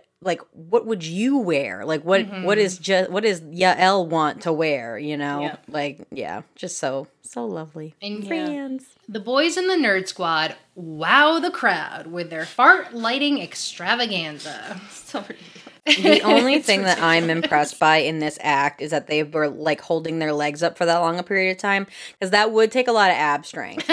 And like, you're basically like you're toning your abs while also like fart. Like, I don't know, it's a lot to take in. You're like tensing. They should make a workout video. Yeah, you're tensing one muscle but then also like releasing another muscle. So like, I don't know, it's there's gotta be some internal struggle there. Yeah, and they're farting to the tune of the song. They've been practicing hard with only coming up with this concept last night. So, oh golly, yes. I guess I just based on the fact that there's fire involved. Like in the city of Chicago, you can't even light a candle on stage. That is illegal. So I'm like, how are they just lighting farts that are making like little poof, like fucking like balls of fire, essentially. Lower emission gases in Canada. That's what it is. Yeah, that's it. The school is just like, go ahead, we don't care. If we've had fires before. We have insurance for a reason. They've had fires before. Oh my god. Anyways, but yeah, go ahead, by all means, light your fucking farts on fire. Have it with kids. They can afford all those hangout spots. Yeah. I'm sure a little fire insurance is in place. Yeah, right. So everyone is shocked but oddly into it. Baz comes up as proud as he's ever been in his entire life. We see the ridiculously small crowd, and Craig, the judge, gives them a standing ovation. Oh, he loved it. Brava. Again, encore. I'm looking at this crowd like, are the only people there the people who are in it? Like, there is nobody here. There isn't anyone watching. No, I was also so confused because you like hear the cheers of the crowd, but like in the background behind the judges is just like somebody dressed as a clown. Yeah, exactly. Like, you know, so I don't know. It did seem like there was only people also performing there. Yeah. How are they raising money with this? I assumed it was just budget cuts, like maybe Degrassi. They were like, look, we know we're getting canceled, so like we can't pay as many extras, so make it work. I mean, I remember back in the day when they would have like basketball games and the gym was like tiny and there was like 30 people in the audience, so you got to make it look like a lot. You just, you know, it is what it is. It's TV. I steadily thought that it was just like the rehearsal. Yeah. Prior to the actual show. I totally thought that too because of the fact that we were only seeing people look like they were performing. So I was like, oh, okay, this is the rehearsal. But wait a minute, they're being judged. Okay. Yeah. All right. Zoe is shocked by how sweet it was. She introduces the musical stylings of Maya Matlin. Maya nervously introduces her performance and starts playing Black or White. Craig is intrigued, and so is the clown in the background. There's the clown. I just hate it. I hate how low energy Maya always is. Yeah. Like, that is such a terrible way to start performing, like, anything where you're just like, hi, guys. Hey, I'm Maya Matlin, and I'm going to perform this song. And then, like, you know what I mean? Like, no, like, who, that doesn't engage me at all. I'm like, who is this snooze fest about to start? Okay. Introduction to a murder mystery. Yeah, like, she, every single time she performs anything, it's always, like, very meek. And then you're like, whoa, she can sing. Wow. But I'm like, she needs to work on her performance. Her performances are always, like, so boring. I'm Maya Matlin, and I'm really excited to be here. Yeah, I like a show. I want to see dancing and lights, and no, Maya's just always boring. Honestly, we talk about me relating to Maya, and that's me too. And every time, Jesse, I watch you perform karaoke, I'm in the audience. I try to get the boos started. I'm like, no, guys, she sucks. Boo, boo, and nobody. They're all like, Carly, please, she's your cousin. And I'm like, I don't give a fuck. Boo. So. I just like, I'm always like standing up there like, but like I'm singing, people are like into me singing, but I'm like, I can't move.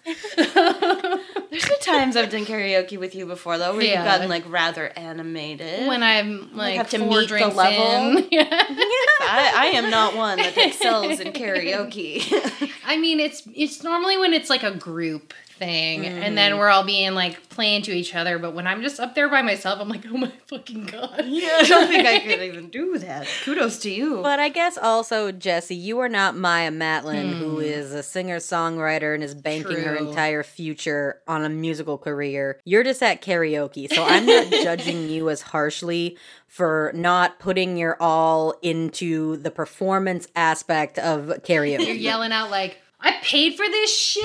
What the hell? Like, what the fuck? These drinks better be free because this is bullshit. We cut to Lola staring at Yael, trying to figure out how to style them. You can't rush a makeover. No. Yael pulls off their wig, and Lola is like, I knew it. I also said that when they pulled off their wig, I was like, oh, yes, that was so bad. We all knew it. Like, yeah. The pin job was just ridiculous. Because we were all, I'm so glad that this was the storyline that they went with for Yael, because we all at home were like, when are they going to address Yael's wig? When is that going to be a thing? And then finally it was like, oh, thank Jesus, take that off. Yeah. I definitely like delved into Instagram to try and find them as an actor. And like, yeah. I mean, it was always like flawlessly colored and cut, and it's just like, nobody's hair is that consistent. Right. Because Lola's hair fluctuates. Like, you can tell when it hasn't been recently dyed. So and that blue, perfect. Yeah, it's a good blue. Beautiful. Yael was never into their hair, but Lola can work with it. Lola starts to ask about pronouns. Often non-binary people use pronouns like Z instead of he or she. So, like, back in the day, when I first started hearing about being non-binary, I do remember a lot of people saying Z and, like, a couple different variations, but, like, recently it's been more often they. And is that, like, a general shift, or is it still, like, situational? I think, like, generally it's, like, a safer shift, and it's... this is, like, a purely personal, like, breakdown of this, but I feel like possibly it could be for the sake of making it easier for other people. You know, just kind of like using they, like we kind of use they on a regular basis anyway. Like they ran to the grocery store, or they needed extra roll of quarters for the cash register, or something like that. You know, so like it's kind of already there in daily verbiage, but like not used specifically for one person. Yeah. So I think like when I was first learning about what pronouns I might want to use, they fit because that confusion was there. During that time, I was still very confused, like, how I wanted to identify. And, like, they fit really perfectly as a blanket. And it still kind of does. You know, it kind of goes back to that self-protection thing where, you know, I use she pronouns with certain people. But I think, like, for a general group of non-binary folks, they is safe. Yeah. And it does work for other people to kind of, like, just implement it into daily use. You know, kind of stop trying to say, it goes to like, hey guys, or and using hey folks, or how do y'all feel about this instead of how do you guys feel about this. And it's just subtle things, but it, you know, it could really mean a lot for a specific person. You know, it could make them just feel more comfortable, and it could make them feel very seen, or it could give them the encouragement to come out if maybe they are trying to work up to that point. Yeah, I mean, I definitely, like, a lot of people seem to be like, but I just use you guys. And, like, I'm one of them. I've used you guys my whole life. Like, I know I've already used it in the podcast, But I'm trying to, like, edit that out. I definitely still say it sometimes, and I'm like, shit. Yeah. But, I do too. And and it's like, you know, and if I specifically know I'm around people who don't like that, then I, you know, have in my mind, like, don't use it. But, like, if I'm around people who I know, like, don't care, that's, you know, I still kind of use it. Then you have those fucking people who are like, it's not grammatically correct. Yeah, shove it up your fucking ass. Like, it is. Yes, it is. But it is, because people use it all the time when they don't know someone's gender, or they're saying a generalized thing. Like, but there are so many assholes out there. Well, I just am a grammar person. Like, fuck off. Yeah, but those are the same people that are out there to say all lives matter. Right. You know, like, those are the same people that are just looking to pick a fight with people who have something valid to say. Because it challenges their point of view, or their upbringing, or, you know, their you're using they with their sexuality or their gender constructs that, like, you know, under the covers we may not know how they struggle with their sexuality or their gender identity, and that could be a triggering thing for them. Yeah. Where they, you know, lash out with anger, or, you know, well, that doesn't make sense, you know, whatever it might be. It could be a very reactive situation too. Yeah. It doesn't make it better or okay, but like... But yeah, it's just like a thing that, like, when people make that argument, it's like, shut the fuck up. Just, like, get over it. Yep. Right. Language evolves. Like, things get added to the dictionary. YOLO is in the dictionary. Right. So can you just... what would we do without that? Yeah. I was finally waiting for my existence to be validated, and once they put that in there, I was like, excellent. I can die happy. I mean, like, language evolves. Like, there's a shit ton of words that, like, Shakespeare came up with that were never words and phrases before, and they've been accepted. So, assassination. I'm pretty sure that Shakespeare invented the word assassination. Really? Or assassinated, or assassinate. Like, one of the verbiage of it, Yael isn't sure why they'd change, but Lola explains that if you're not a boy or a girl, why would you go by he or she? Lola pulls out an outfit she managed to pick up at lunch. An expert on lunchtime shopping. And again, how long is her fucking lunch? I like to imagine that Lola actually just went to like the Lost and Found and was like, this'll work. Yes.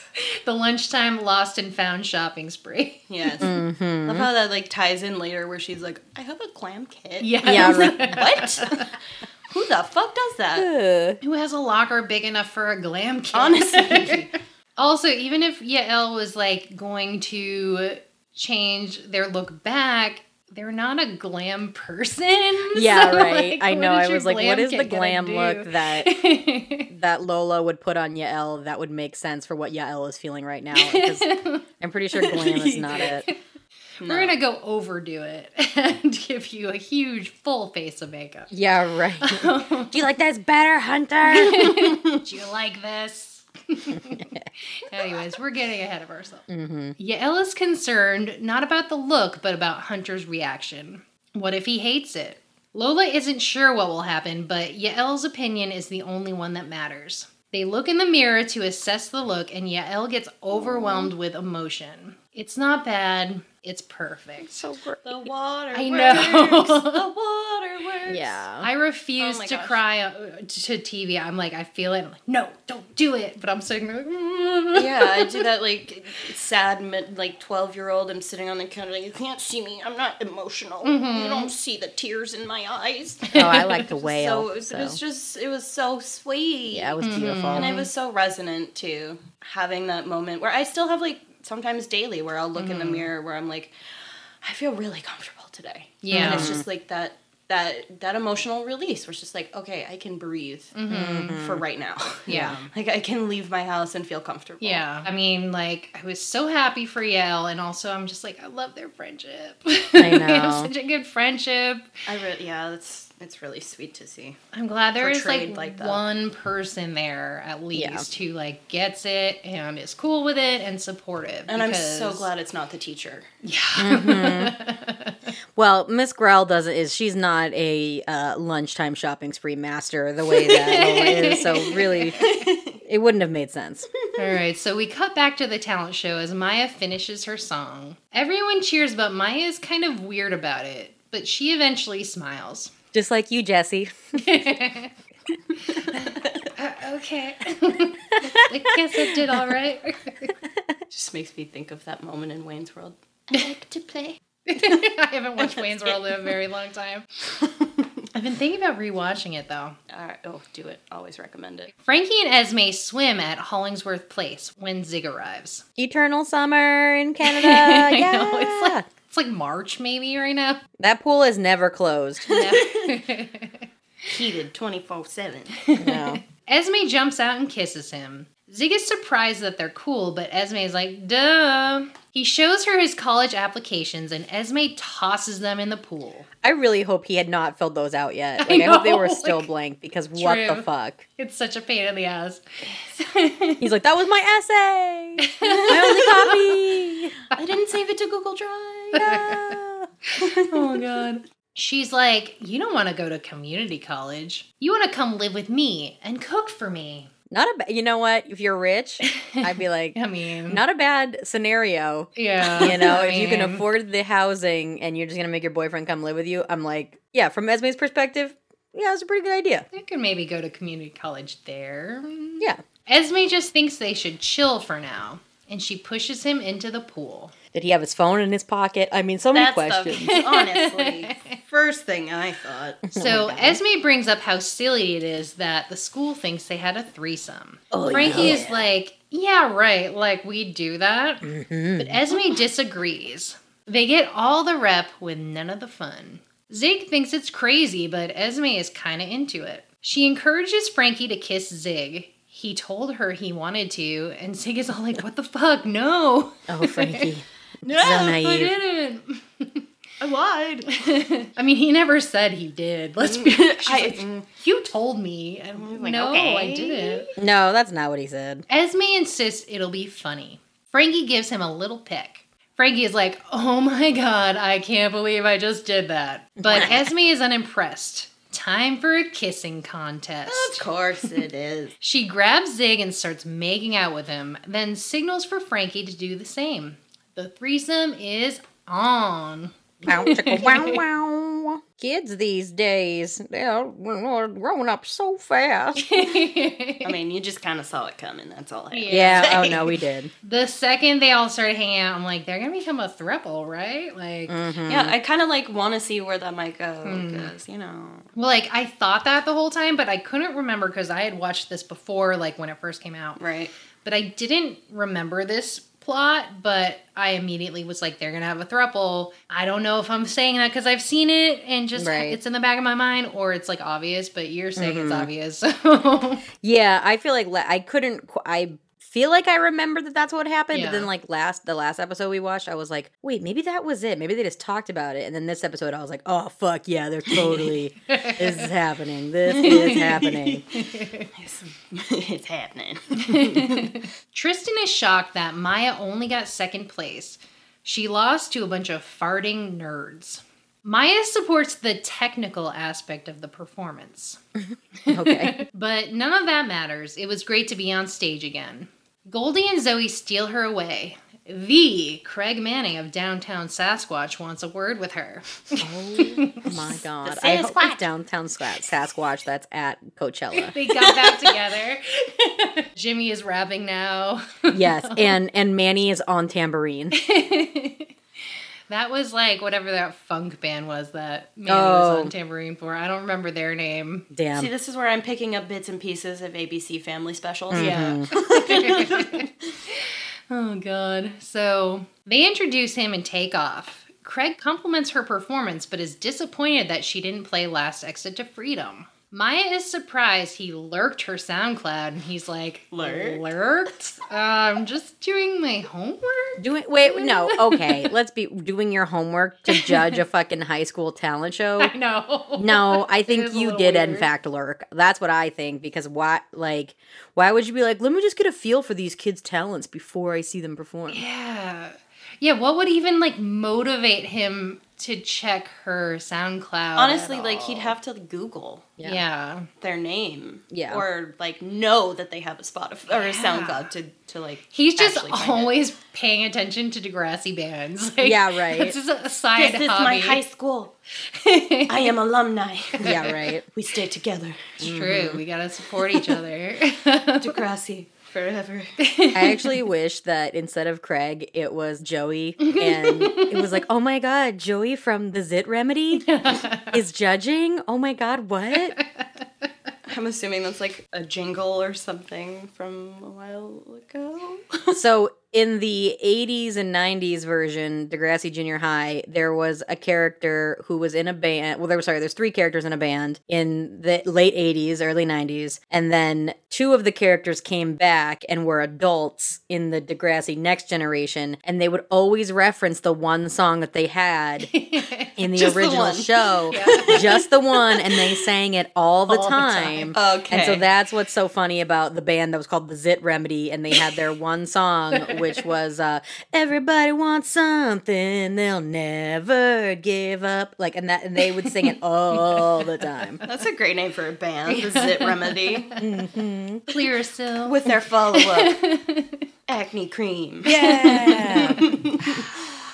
That was great. Thank you for that snippet of trivia. I appreciate that. You're welcome. Maya explains that she was in a dark place when she wrote it and doesn't want to make people suicidal.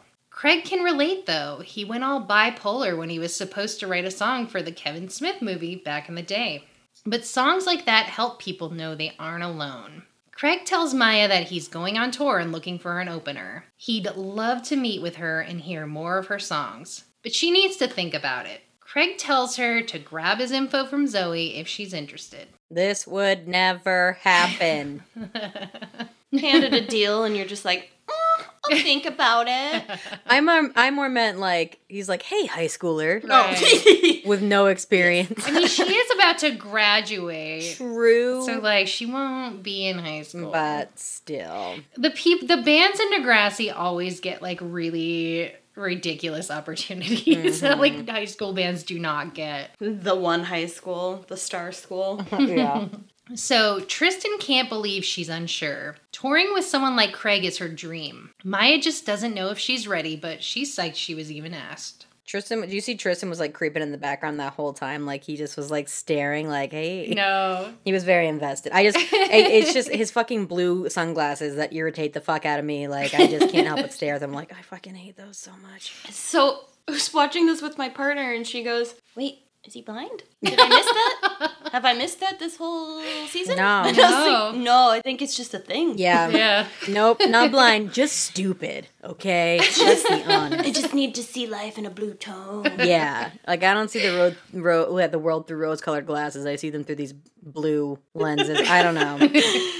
Yeah. It's cloudy blue. It's like the first filming of Twilight, the first movie. It's like that constant blue hue. He saw Avatar and was like, I just want everything to be blue. That's how I would like life. I'm going to start. But they're going to be more stylish, you know. Maybe some aviators. Yeah. So Yael approaches Hunter at his locker and asks what he thinks of their new look. He's not thrilled and asks if they're gay. Yael says no, but do they want to be a dude? Also no. But Yael doesn't really feel like a girl either. Hunter has no idea what they're talking about. Yael thought Hunter would be okay with it, but he clearly isn't. Hunter doesn't know what he'd be if he was a dude dating someone who is whatever. Yael doesn't know either, but who cares? Hunter insists he likes girls.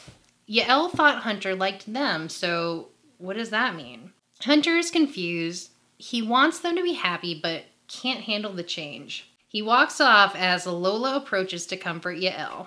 Lola offers them a glam kit if Yael wants to change, but this is who Yael is now. Hunter will come around if he really loves them, but Yael isn't going back for anyone. Lola thinks that's badass, and Yael thanks her for the support. It is badass. It's so badass. And, like, that's the moment that I was waiting for during that scene where I was like, okay, where's the liberation? Where is the autonomy? Mm-hmm. And Yael looks so cute. Mm-hmm. Oh, my gosh. And you see the light in their face. Yeah, and it's, I don't know. I just think it's so wild that Hunter would be like, what the fuck? When, like, when Yael, I mean, truly taking the wig off is, like, the biggest difference. Mm-hmm. Because Yael, I wouldn't say Yael ever really particularly dressed feminine. Right. You know what I mean? So, like, I didn't find the outfit choice to be that, like, out of the realm of what they would have worn before anyways. Mm-hmm. It's just, like, you know, they're not wearing the wig, but, like, I'm like, you've been dating Yael for a long time now. Yeah. Yael never took off their wig ever. Right. Ever? Like, did you not know? Like, you know, I don't know. It's just so weird to me.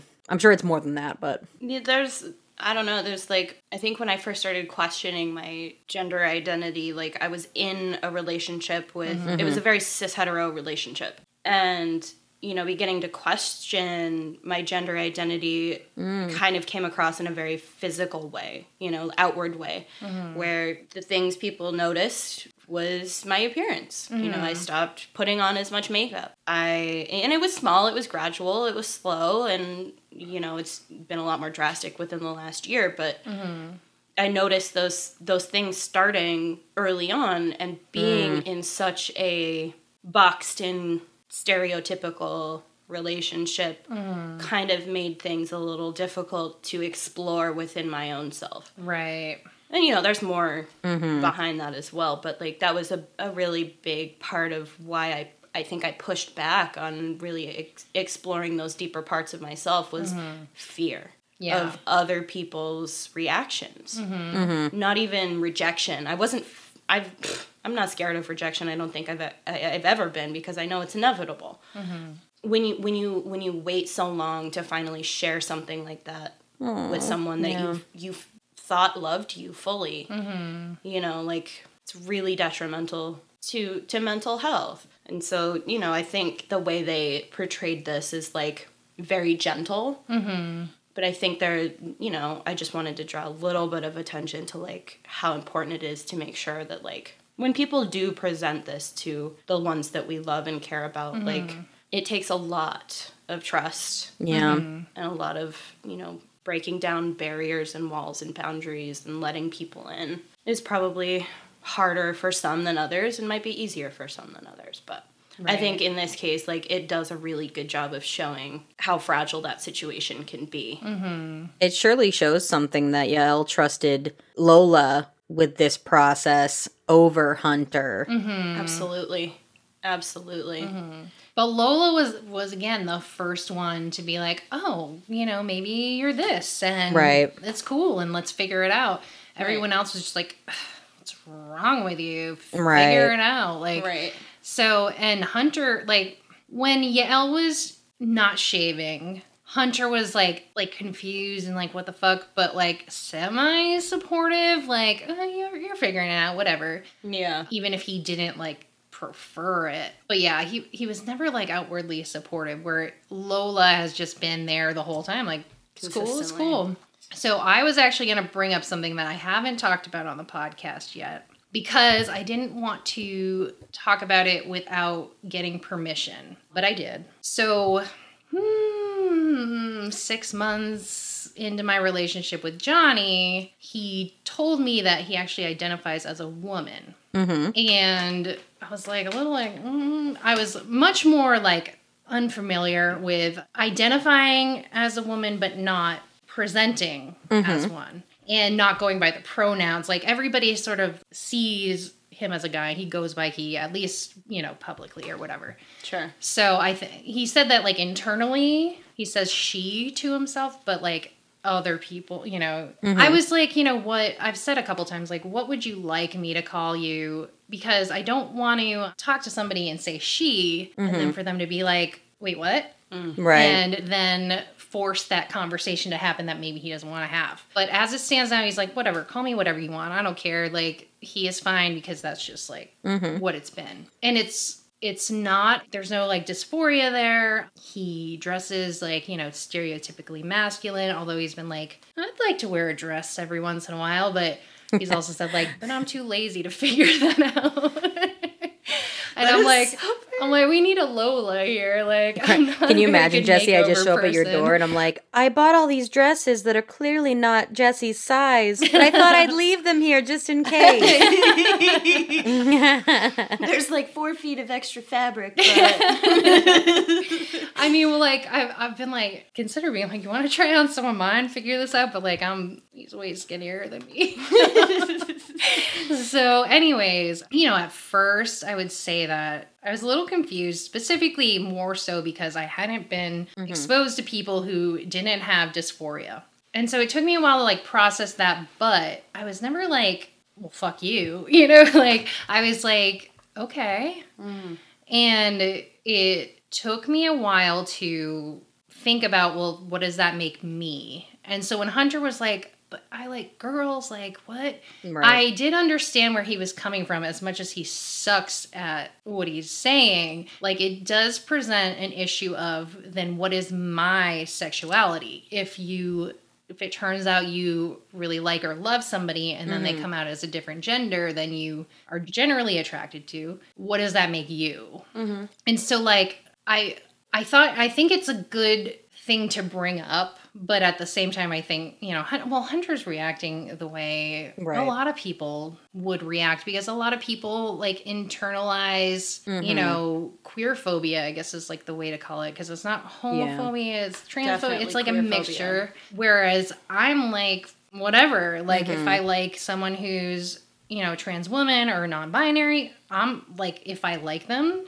I don't give a fuck. Like, I'm not attached to being straight. Yeah. It's not a problem to me. It's not, my own biggest thing about it, it's like, well, what do I call myself? Because I think with like bisexuality, people are like, assume you're attracted to men and women. Right.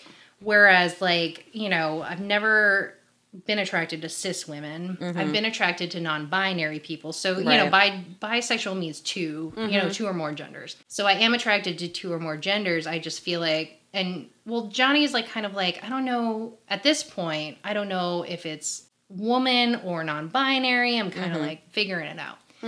But he's also kind of like the exception to the idea of like being attracted to women. Like, does that make sense? Yeah, totally. So, but it's this thing like, whatever. If I like you, I like you. It is what it is. So I wasn't attached to this, but it's clear that Hunter is very like set on, I am straight, even though Yael's made some physical changes, but not so dramatic that it's like you're not physically attracted to them. But well, I'm non-binary, suddenly it's like, well, I'm not attracted to you anymore. Right.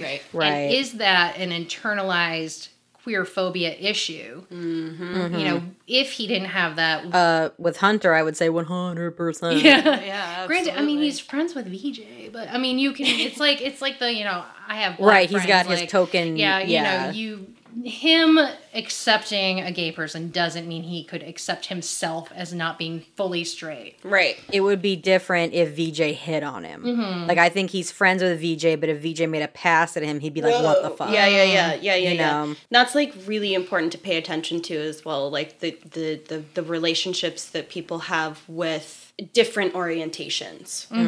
Right? Like, oh, yeah, I've got my gay friends. Yeah. Or, like, yeah, I have my butch friends. Or, like, whatever it might be. Like, people definitely romanticize the I have a lesbian best friend. Or, like, I have that gay best friend. And, like, we do all these things. Whatever the stereotypical stupid bullshit that it might be. It's still there. It's very present. It's romanticized in media, social media, mainstream everything. And I think, I don't know, I hope that maybe shows like this are kind of like breaking those walls a little bit because it's super important.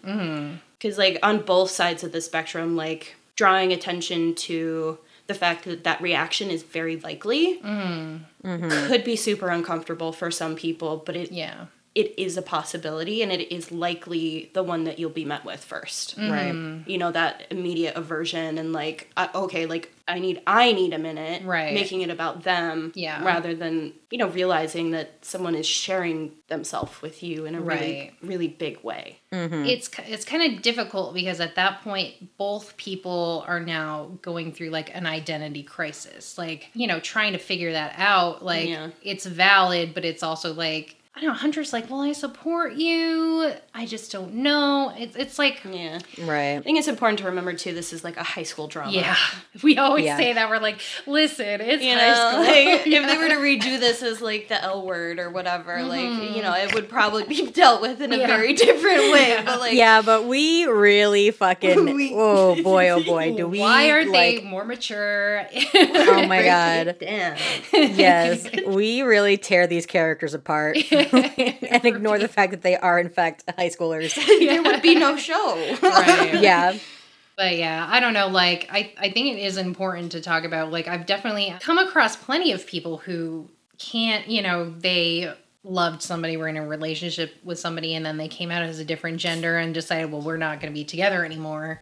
I'm straight, or even I'm gay, or whatever you identify as. And on the one hand, I understand it if someone fully transitions and you're just not like into that type of look, I can see you like backing off. But if depending on how deep the love is, like it's a high school relationship, I don't know. Right. Like for me personally, I'm like, I've never been in that position to be like, now I'm dealing with trying to figure out if I'm attracted to you in this way. Yeah. And I think for most people, it would come down to, all right, now I'm in this circumstance. How do I feel? Yeah. Right. Well, it's kind of cool to think about, too. Like, I don't know, correct me if I'm wrong. Maybe the target audience for this show is that age group or people in their 30s. No, people in their 30s, yeah. Oh my God, okay. Never mind. Honestly, I feel like a lot of the people who watched it are old as hell. No, I mean, okay.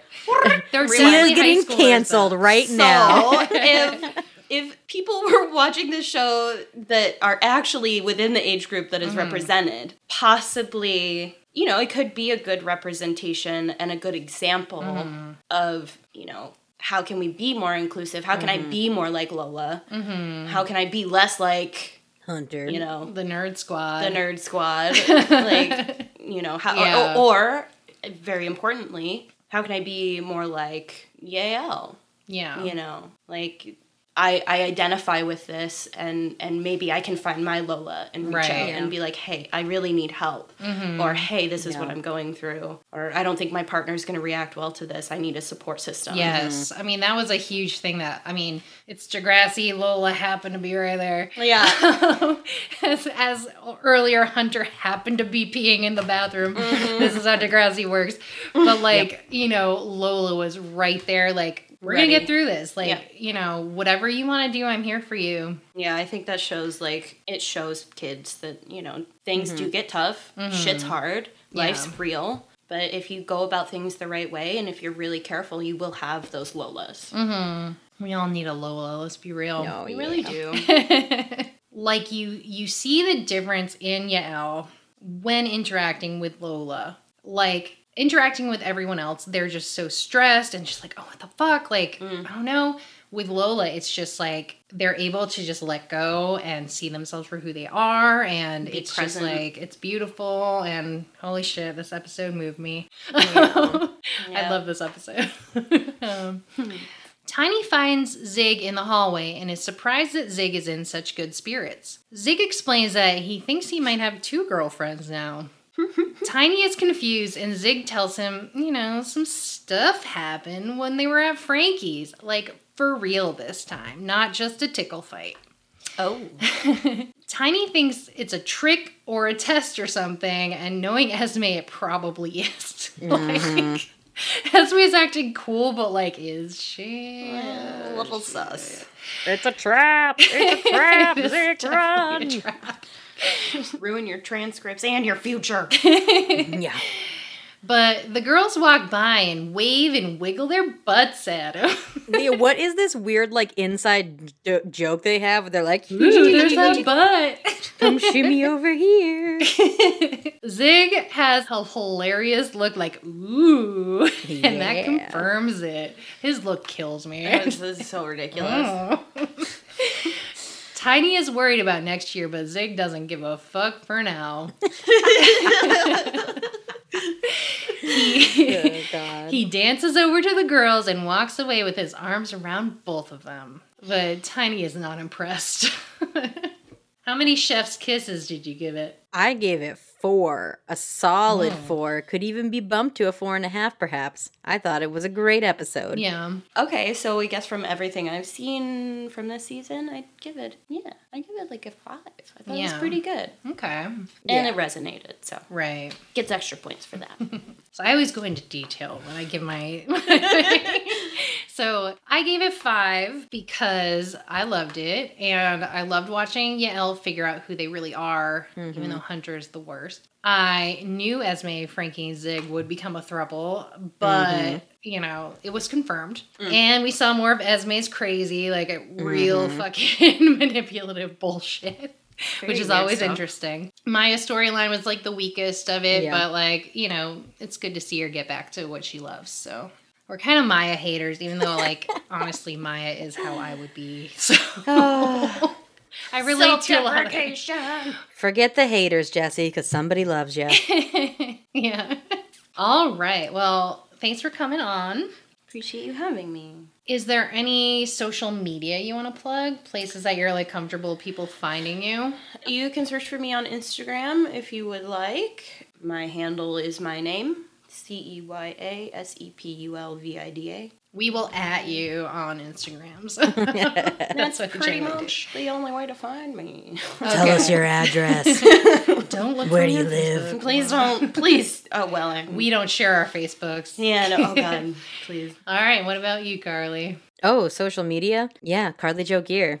Find me. Whatever you want. And you can find me on Instagram at Monday Night Raw or Twitter at Jesse. And you can find us at A Social Disease across social media platforms. Thanks for listening, everybody. Wait. Don't you want to know what we're talking about next time? Oh, shit, yeah. What are we talking about next time? We're talking about Season 4, Episode 7, #Fire. Ooh. So I'm imagining the farts somehow stayed in the auditorium, a smoldering flame or whatever, and they just light the whole school on fire. I hope it's like it's a flaming piece of poop, because one of them actually did shit themselves. Yeah. Okay, well, thanks for listening, everybody. Bye. Bye. And once again, we're your hosts, Jessie Mack and Carly Jo Gear. And this has been a Social Disease Podcast. Thanks for listening.